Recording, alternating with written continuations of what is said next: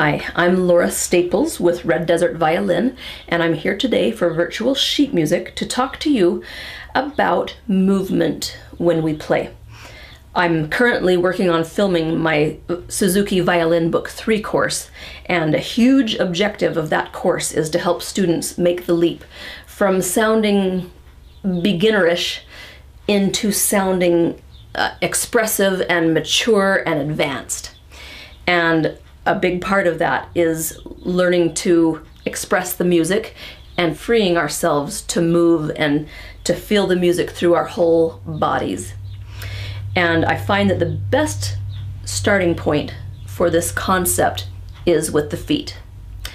Specifically, transferring weight from foot to foot when we play.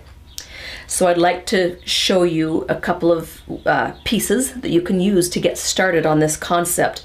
And if you haven't done it before, you're going to love it. It is so liberating to get unstuck and just to feel the freedom of movement while we play. It's like being able to get a deep breath after you've been holding your breath for a long time. So before you try any pieces, I would just like you to experiment with a scale, maybe G major, whatever your easiest scale is, and go nice and slow so that you can just easily shift your weight from foot to foot. I don't want to fuss with dictating to you what foot to transfer the weight to. I think that one foot makes more sense than the other foot at certain times, but I don't want to bog you down with the details. Just shift your weight from foot to foot, whatever feels the most natural to you, and shift with each bow change. And that's a really easy, obvious way to get started. So I'm going to play a G major scale. I'm on one foot. I'm shifting. I'm on another foot.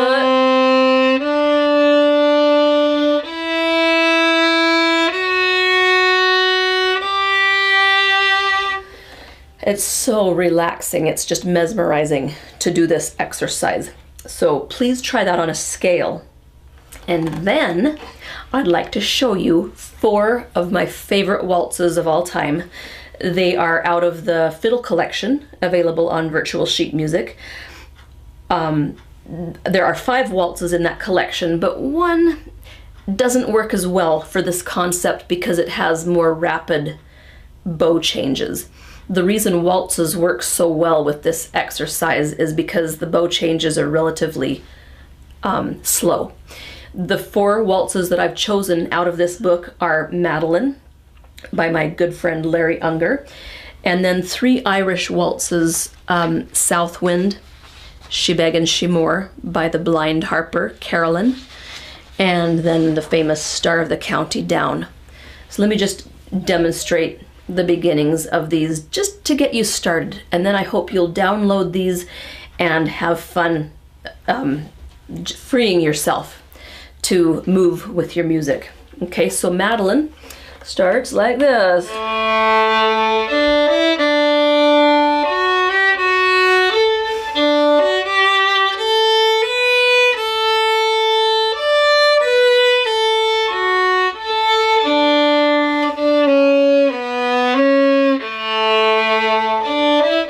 Now I put a little swing in it.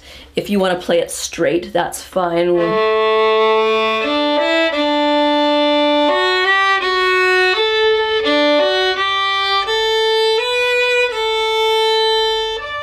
And by swing, I mean either doing the 8th notes lopsided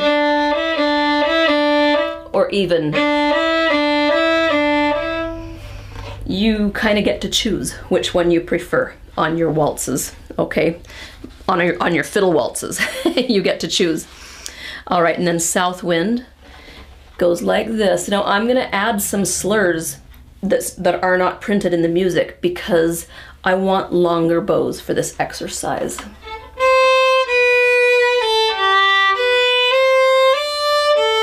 I'm slurring right there.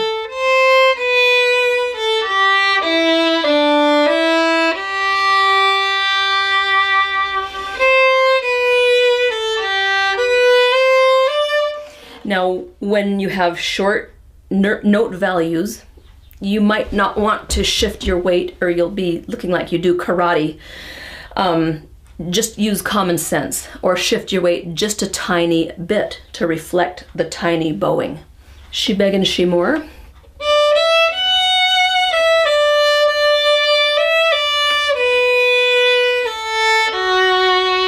I'm gonna add slurs.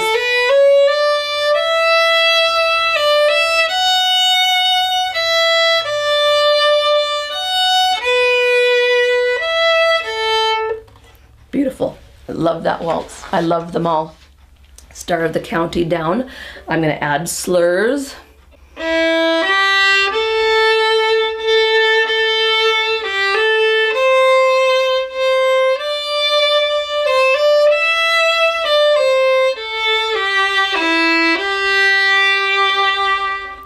And then some classical pieces, which are in the virtual sheet music library that work very well for developing this concept, is the Ave Maria. Not so much the Schubert one, but the Bach Gounod. Starts out.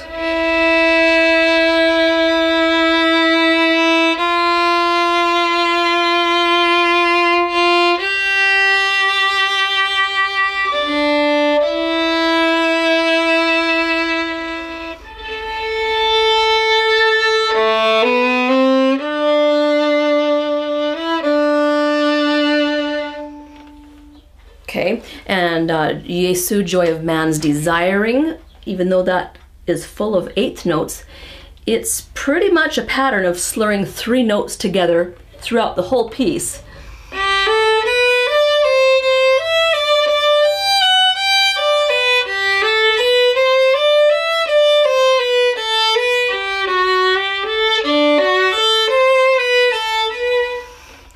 The Meditation from Thais. There are tons of pieces in the virtual sheet music library that you can pull out. Try to find pieces that are kind of slow or easy or both.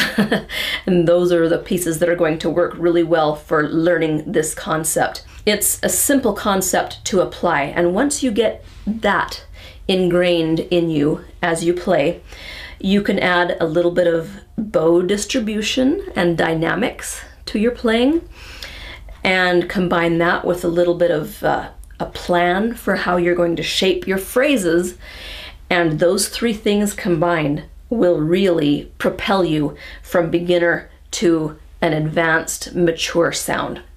So have fun with it. Thanks for watching. Post your questions below, and I'll see you next time.